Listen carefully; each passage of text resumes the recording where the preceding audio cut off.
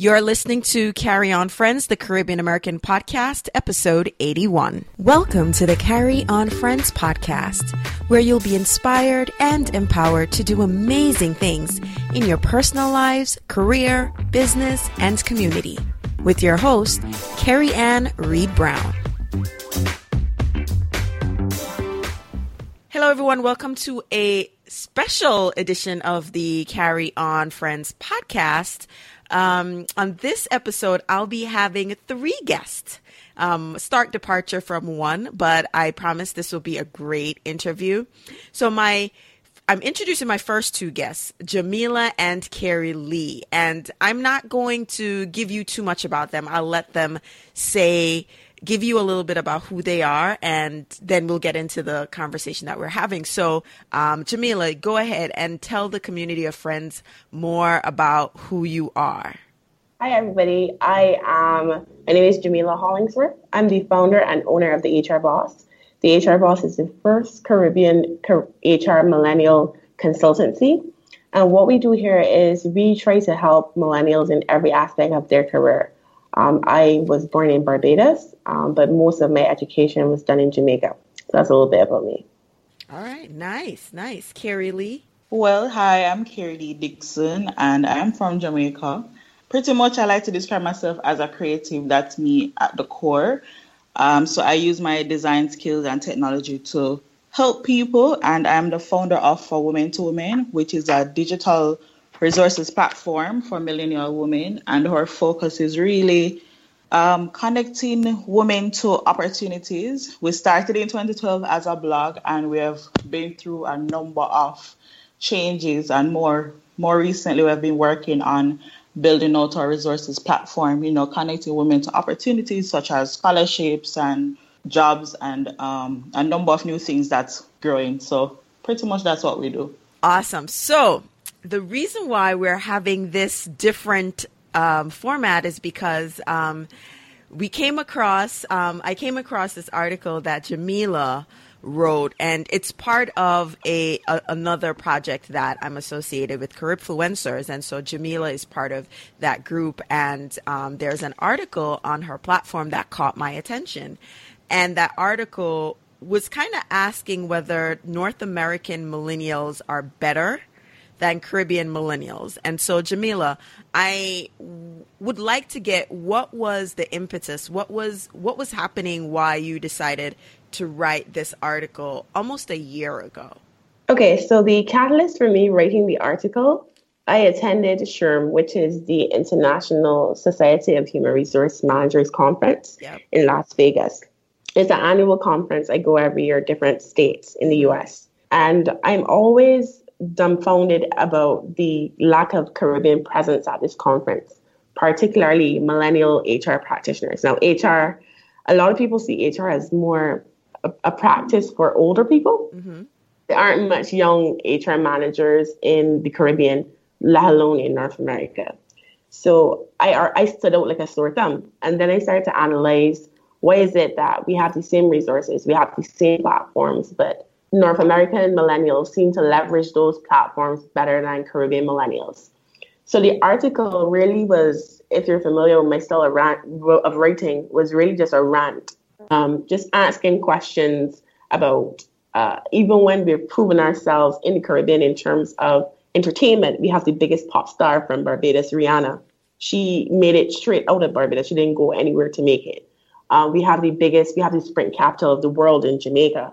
And yet, the athletic programs in North America are more sought after than the MVP program at UWI or at UTEC. Mm-hmm. So my rant really was asking questions or trying to create a conversation like the one we're having now. Why is it that we consider North American millennials as being more advanced in terms of branding or in terms of business over Caribbean millennials? All right. So when I read this article, I shared it with Carrie Lee. And Carrie, what are your opinions on this article? I don't want to put anything in your mouth in terms of that. And Jamila, you said a couple of things that, I'm going to come back to once I get Carrie's opinion Okay. because I used to be a member of SHRM. I'm no longer acting in a role that would require me to maintain a SHRM membership. So, I have some opinions on that, but let me get Carrie Lee's opinion on the article. Well, based on similar to Jamila, I've been to a number of events, and what has been one of the inspiring things for me when I started for Women to Win was that I didn't see enough women who looked like me or were also in the rooms at events. So that was a big thing that stood out to me. What I have found though since starting for Women to Women is that it has a lot to do with value perception. Is it what do we value as millennials? So I realized as relates to events, there is a bigger pull for events that have experiences and that have a heavy entertainment element to it. So the events that maybe come off a little dry or just more so learning, there's not much of a interest in it. So that's one of the main things that I have personally observed. Another thing is persons will say, well, I can't afford to go to that event or they don't feel like they fit in, so that's one of the things I've observed personally in terms of millennials just investing in themselves and also being in those type of environments as relates to conferences. All right, great. So at this time, I'm holding all opinions until I kind of get or guests to kind of lay out where their positions are on, Jamila's initial rant, which I think is good, a great conversation to have. So at this point, I'm going to introduce my third guest, Michaela Rose of Style and Vibes. So Michaela is no stranger to the show. She's been on the show a couple of times, but Michaela, rope in and just tell the people a little bit about you, and then let's get your opinion from a Caribbean American millennials perspective, based on what Jamila and Carrie just said. Thanks, Carrie. Thanks for having me. I'm Michaela of Style and Vibes. It's a Caribbean American lifestyle platform that I started some years ago. Again, I'm no stranger to the Carry On Friends family, so I'll spare all the details of my background. But I am being based here in the States, and I think and like many Caribbean American millennials, we kind of have our feet placed in both countries. So we can identify, or I personally can identify with the issues that Carrie is discussing along with the experience that Jamila has. I'm quite frequently, even just in my own space, I think events like the SHRM conferences happen a lot more here. So I totally understand her position as well. In terms of I think that being based in the States, we're set up from a resource perspective to where it allows for a lot more opportunities, where the landscape is very leveled in the sense that we have a lot of access to resourcing around each other. As a resource, as well as tapping into things like, Small Business Association, and those things. So it kind of, the perception is that we are farther along in the sense that we have access to a lot of these things. But I think we still often struggle with the mentality, like Carrie was talking about entertainment coming first, and it's easier for us to kind of get together and laugh and joke and party and drink. But when it comes to more serious topics that are issues for all of us, I think there's still somewhat of a lurker mentality. So I think it's kind of a hybrid of both of what we're experiencing. I think millennials in general, because we see people in other cultures and other realms here more frequently doing it, it kind of inspires us to kind of push the envelope a little bit more because we're here, because we're surrounded, literally rubbing elbows, and you can go to different conferences and events and really experience what exactly other millennials are doing. And we kind of have to kind of push that needle to kind of push it forward. And I think it's going to take a lot more collaboration and conversations like these to kind of push the envelope a little bit in terms of being able to show our competitiveness. I think that we are there in terms of having the know-how, having the resources. It's just about putting it out there. A lot of Caribbean people don't like to put themselves out there unless it's perfect, unless it's perfection, and unless it's ready. And that's a cultural hurdle that we have, is everything has to be perfect, or else, someone is going to say bad mind this and bad mind that. And we kind of have to culturally get over that mental hump and just really put forth the effort to bring what we know to the table. So thanks for that, Michaela. So Jamila, let me tell you, what you've experienced at Vegas is probably, like Michaela said, and I think Carrie Lee, you are seeing it from the Caribbean perspective, but when I was part of SHRM and that membership ended like in 2009, because I was no longer in like a HR role and I had other roles, I was probably one of the few younger people that was there. And it's one, let me take a step back. On Carry On Friends, I advocate that you have to actively manage your career, join professional associations. I am big on professional associations. The problem is, professional associations can be expensive. So you have 3 tiers of SHRM membership, right? You have the student level, an associate level, and a full-blown level. And people feel like, why am I paying all of this money for a membership? But you and I see the value in that.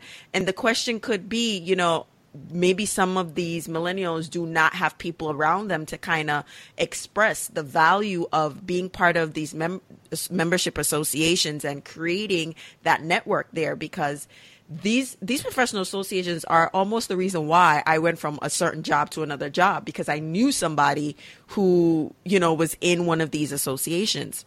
The other thing is what I noticed is, anyone familiar with Uncubed? SHRM tends to have a more mature feel, because if you notice, there's recently they've been running some SHRM ads over here, and the people you see on the ads are the more professional ones that perpetuate the stereotypes that it's only older people are in SHRM. So there's not really a young face that you see.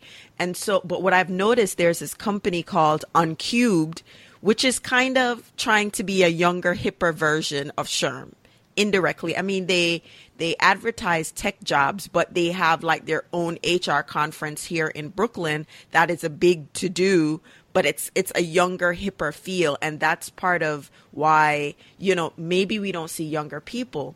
But to your point, as what have you been doing since then, or what have you seen since then to kind of give you hope as to whether, Caribbean Americans are trying to gain inroads in, making a stamp in terms of, we're here, we're doing big things, and, what are you noticing? And Carrie Lee and Michaela, feel free to jump in at any time.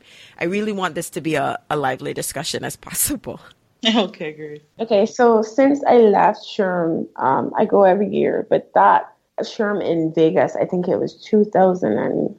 Mm-hmm. That was a turning point in my life, because after I left SHRM, I started the HR Boss, because I wanted an avenue for Caribbean millennials to know exactly what we as HR practitioners are looking for and how to navigate their careers. Mm-hmm. So that was pivotal for me, because as a result of my frustration, I started HR Boss.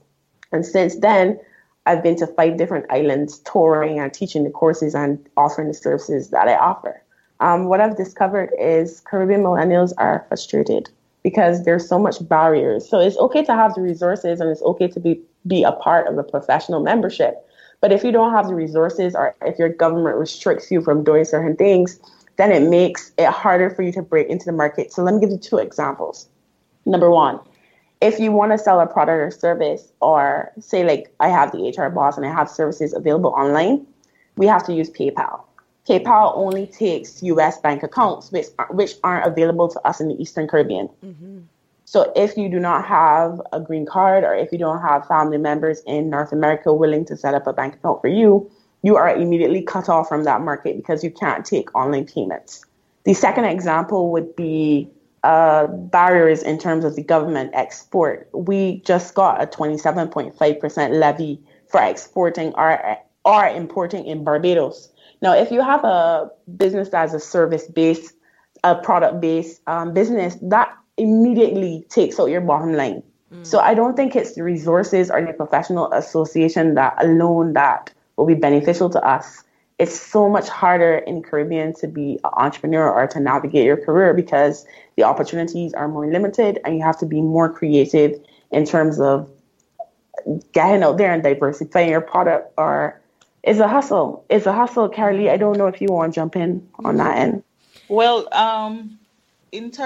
based on everything I've been hearing in terms of what are we doing from our side, I can agree with Jamila that there are a lot of restrictions. But for me, one of the things that I have found, even just going to these events, is who are they really targeting? I mean, there's a very broad field.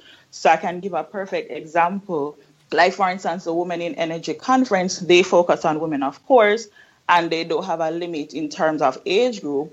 But based on how it is sometimes packaged, it might seem that it's more suitable or fitting for a particular type of people, unless your company is sending you to these type of events. And I'm seeing a lot of these events happening, but I can also say that there's also been some amount of improvement in terms of events that focus on millennials, that are not only learning focused, but also have some amount of fun for millennials. Because I feel like if we're just going to focus on the learning aspect without really fitting in some amount of lifestyle experiences, then I mean the event might be a little bit dry and you won't pull as much millennials. So that's one of the things I have found. So it's really, what do millennials value? And are we really creating the spaces for them? And that's how For Women to Men really came about in terms of just creating events for millennial women. Perfect example, when I did my brunch, I found that based on the type of speakers we had on the platform as well, made a big difference. You know, even the price point also deterred some people because they're like, well, it's too expensive. They don't feel like they fit into this space. And I'm like, well, I created this platform for women like me, so I couldn't understand why persons were saying that they can't afford it or they don't feel like they fit in. So I think it have a lot to do with how we also package these events, and if we're really addressing the needs of millennials, like getting to know more about what they really want and creating something that meets their needs. All right. So what I'm hearing, and then I'm going to have Michaela jump in. What I'm hearing from both Jamila and Carrie is that, you know, there are two types of or categories of restrictions. You have those that are governmental, and there's just a part of like infrastructure. And infrastructure doesn't necessarily mean physical, but it could be virtual infrastructure. I know the issue of the payment situation. There's this person, I can't remember her name. Her name is at the tip of my tongue, from Barbados, she was basically highlighting the same issue, how crowdfunding is also an issue in the Caribbean just because of the payment portal limitations. You have government limitations. And I think one thing maybe Jamila didn't mention is the accessibility within the Caribbean, right? So going from, especially if you do service as a business. And then from Carrie Lee's standpoint is how events kind of don't necessarily target the millennials. So, you know, you kind of say it's for women, but there's not necessarily an interaction between the older generation of women and maybe the younger generation of women. And then there's this appeal of what does this have? So it's almost on the marketing. So from Michaela and my perspective, what can Michaela and I, who have platforms or who are, you know, within that category here in the U.S., how do we support, you know, millennials in the Caribbean who are trying, but, you know, what are some ways that we can support? Michaela, I don't know if you have another question, because that seems to be like the big question. How do we support Caribbean millennials who are trying to be more entrepreneurial and they have these barriers? How do we support, you know, their growth as entrepreneurs or professionals? I think a big part of it is about access and really getting to know where the gaps are. So for instance, now I've been really focusing on injecting like new life in my own platform, because I've found that it can seem a little boring. I mean, I'm targeting millennials. These are people who are socially savvy, they're into technology. I mean, they're into traveling. What can I do more of that meets their needs? So yes, they're focused on career, but there's also the personal side that we somehow left out, which is so important. But it's really just finding where the gaps are. And one of the gaps that I have found is that there's a great need for mentorship from women. There's a greater need to build a network. We talk about building networks, but that's also a big challenge for a lot of people. How do they cultivate that relationship or maintain that relationship, not just with their peers, but also more experienced person? Where can we bridge that gap? I think that's one of the biggest things right now that I have identified in terms of access not only to resources, but also to people, who could potentially help us to grow in our careers or in our personal lives. Jamila? I think I agree with Carolee. So I think sharing of resources are probably introducing people to your network. So initially, when I came across the barrier of the payment processes, the platform, I would have reached out to somebody in Atlanta, and they were able to connect me with a bank who, Wells Fargo actually, who helped me to get a U.S. bank account so that I could facilitate payments via PayPal. And I think if I didn't have that resource, my business would not be international like it is now. And then I got around a number of government regulations by registering my business in Canada, which I wouldn't have known if somebody from North America didn't reach out to me to share ways in which they were able to get around government regulations. So I think a lot of information people hold to themselves. Yeah. I'm not sure if it's a Caribbean thing. Like they don't want you to get I agree. Michaela, jump in anytime. Right? So I think people hold information to their chest, their whole resources, their whole links.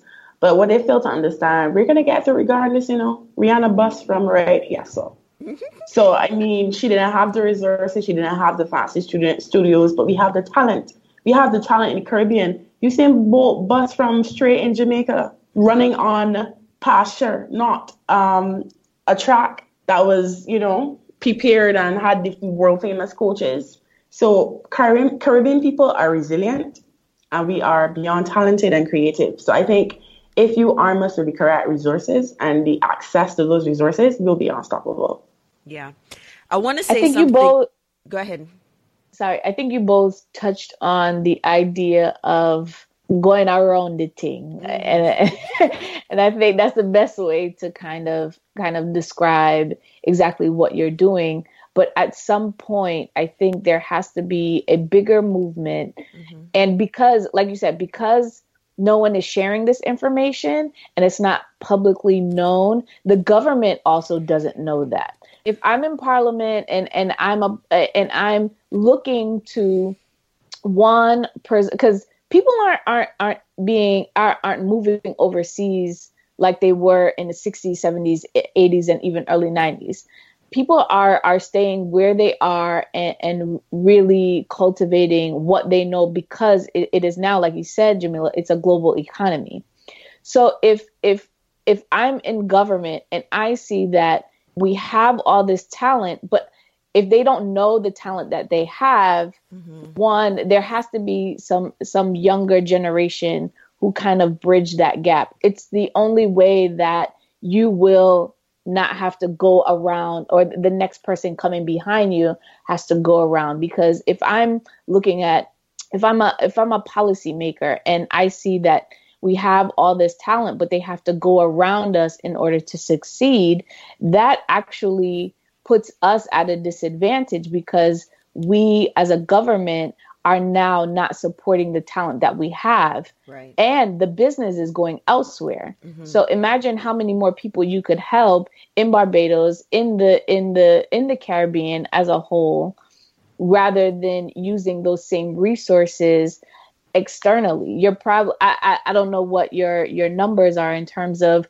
the number of clients that you have, but there might be a bigger ratio if there wasn't such a big barrier. And I think that that's what has to happen from a Caribbean standpoint. And I think Caribbean nationals, people who are in the diaspora like myself, have the responsibility to say, hey, this is what's happening in your back door. I mean, the explosion of castor oil and coconut oil and marijuana, vacations that are happening in the US, those are things that should have been documented at some point in terms of, well, these are the trends. There's no one looking at trends and seeing how the Caribbean, the people of the Caribbean can actually ride the wave of those trends and keep up from a local perspective, because I think it's important for everyone who is based in the region as well as the diaspora to kind of collectively work together in order to highlight those issues. Like, if I don't share how much money I make, you're not going to have a benchmark. Right. And that's kind of the problem is, if I don't share how I'm doing things and it's only behind closed doors, then I'm very limited in terms of having a blueprint. If the only blueprints that exist are the ones that are in my head, how am I really helping anyone else? And to what Michaela said, and I think the bigger issue here, right? So I don't know about Barbados, but, I know Jamaica has a minister of youth and culture, right? This whole aspect of entrepreneurship, it just kind of seems like no one's paying attention to the youths or the millennials and their entrepreneurial ambitions. And if they do, it's in traditional industry, the tourism sector. Not that there's nothing wrong with that, but with the way that the global economy is moving, the way that we have people selling services like graphic services, like I tell people all the time, my website was done by somebody in Jamaica. And, that's a service that, I paid for. I know the person, I paid for it. So if there are these limitations in terms of, payments, or you don't have a government that's really supporting, or there's not a network to support the people who have the skills there in that country, and I'm not bragging, but I want to say, like, for instance, transcription for the podcast, I get that from someone in Jamaica. I've tried other islands, but this young lady, she was able to pick up the, when we go into the patois and the dialect, really well and transcribe that. I'm trying to make sure that I support people who have these skills. Now, if no one else knows this, or there's barriers for more people to get into this, then we have issues, because that same young lady sold her services on Fiverr. Guess what's happening with Fiverr?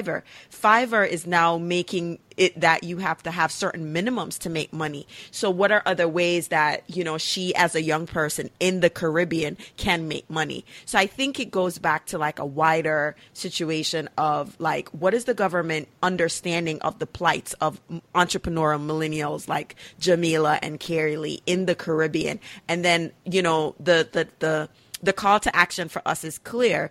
Whether if we know a workaround, we're going to say, all right, Carrie, this is where we go. This is what you can do. Jamila, boom, this is what you can do. But if we're always gonna have workarounds, which, as you said, Jamila, as Caribbean people, resilient, at some point we need to have something official, because how long these workarounds going to work? And it's changing so quickly, and I'm sure it's different per island, because Eastern Caribbean doesn't have the access to PayPal, but, there might be another issue for Jamaicans, so we kind of have to figure out, from a longer perspective, how can we mobilize people within the government to understand that there are certain things that are restricting your entrepreneurs or your budding entrepreneurs to participate in a global marketplace, because, when you go, who else uses Fiverr and Upwork? You have a lot of people from Southeast Asia, Singapore, Thailand. That's where most people are outsourcing their services. So if people in the US are using Fiverr and Upwork, but they can't outsource their services to people in the Caribbean because the bare minimum of accepting payments. So we have, who can we raise that flag to and say, hey, you guys need to pay attention to this? Well, I mean, in just to touch on that part about what the government is doing and if they're focusing on youth, I mean, since we have had this youth minister, I think there's been some amount of improvement. I mean, there are groups that like Jamaica Business Development and your Branch Entrepreneurship Center, those places who have a great mix of millennials and they know what is happening. But the question is, I mean, from the government side, how quickly do they respond to the barriers as it relates to payment online? That's a big challenge, as Jamila said. It's the same thing in Jamaica. I mean, even just getting payment from a client, you have to go through PayPal. But if you don't have a US bank account, so you're going to get that fund. And then you have Payoneer now, which is, okay, fine, you can use that, which is probably like the best option right now. Which option is that? Payoneer. Okay. Right. So you use that to accept payments, but if you want to transfer that to your bank account, then that's another thing. So it's the amount of fees. It's just getting access to that money. So there are so many things, but the e-commerce industry is like really growing right now, but there's also a limitation. And I think one of the things that I've identified, and we all know this, is that when there are challenges, then there's also room to create, opportunities. So in terms of e-commerce, I know there are a number of local, we call them developers, who are thinking about how can we start getting payment based on the limitations that we have. So it's there's a lot of work to be done. I mean, for us, it's a matter of also airing these challenges that we're having and to see how best we can work around it. But really and truly, we have a lot of barriers, and it's all dependent on the government in some ways as relates to the red tape and how we're going to move forward and make any progress in those areas. Jamila, I'm glad I discovered this article in the process of with Curbfluencers, because, you know, up until now, I don't think we were quite clear of how big these barriers were. You know, I definitely know of the payments barrier, but just having this conversation, I'm glad that the show provides this platform to have this conversation, and hopefully the community listens, and then we can get more people to continue this conversation, because it's needed. It's like, you know, people know about it, but there's not much to do, or not much being done to kind of advance some kind of, you know, solution to some of the barriers. So in terms of your platform and what you do professionally, as you know, as we wrap up the show, because this is definitely a conversation that we'd have to continue, what are you looking forward to? What changes are you looking to see? I'm looking to change the entire Caribbean and the way that we practice human resources. Mm-hmm. Right now, I'm being seen as the bad girl of HR in the Caribbean. And that's a title that I gladly take, because the way we practice HR, the way people see HR, it is in a very traditional sense. So they see HR practitioners as being older, and the way that they see HR as a secret society. So nobody knows, you know, what we're looking for in terms of interviewing, what we're looking for in terms of their resumes. So the goal of my company really is to help millennials navigate the workplace to land the best opportunities possible. Another arm that we started our regional tour, and I am a joker, so they call me the Kevin Hart of HR. So I travel the Caribbean teaching these amazing 2-hour courses. It's like a rock show, it's like a concert. And I empower people and I teach them how to live out their best lives. And now a new mission that we've taken on in 2018 is to help small businesses start from scratch, giving them kind of like a blueprint on how to start their side hustle. So if it is that you have a career and you don't want to leave your full-time job, we teach you how to get registered, how to get around governmental barriers, and that's been going good so far. So I guess you could look out for us in the next year. Yeah. All right. So, Michaela, I know you were just kind of, you know, we didn't get much of you in, but what are your final thoughts based on what we've had this conversation on so far before we leave? What do you think that people in the diaspora listening to this conversation should take away, and what's their call to action? I think collaboration is the key, and being able to help and assist and understand that our differences. I think we pretty ignorant to the idea that there are different challenges that are like really function. I mean, being able to get paid, that's a huge challenge. And if you can't get paid, then that's the number one barrier that you're having at the moment, and anything else is obsolete. So while we're, trying to email lists and, do marketing and branding and, how can I get my foot in the door to, there are other issues that you can be assisting, and any support that we can lend from a formal standpoint or a non-formal standpoint, I think is important to help those who are in the Caribbean region, because I think, form connections with people throughout the Caribbean, I wouldn't have the platform that I have today. So I think it's important to kind of understand the landscape and be mindful of how you navigate that and how we can be more mindful on the collaborations moving forward. Awesome. Jamila, Carrie, and Michaela, thank you so much for being on the show. I will make sure I include everyone's contact information in the show notes. This was a great starting point. This is by no means the end of the conversation. We're actually just starting. And I'm glad, Jamila had that rant, and I'm glad I found it so we could have this conversation because, it's needed. When I saw it, I was like, huh?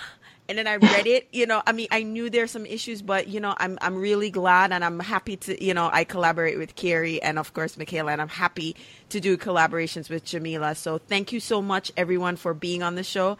And thank you to our community of friends for listening. And as I like to say at the end of the show, walk good. Okay, friends, I hope you enjoyed this episode of the Carry On Friends podcast. For a recap of this episode and other great articles, please visit the blog at www.carryonfriends.com. That's CarryonFriends.com. You've been listening to Carry On Friends, a show about the Caribbean American experience, produced by Breadfruit Media. We post a new episode every 2 weeks on Tuesday. And if you're looking to learn more, buy our merch, or sign up for a newsletter, check out CarryOnFriends.com. Or find us on all social media platforms at Carry On Friends.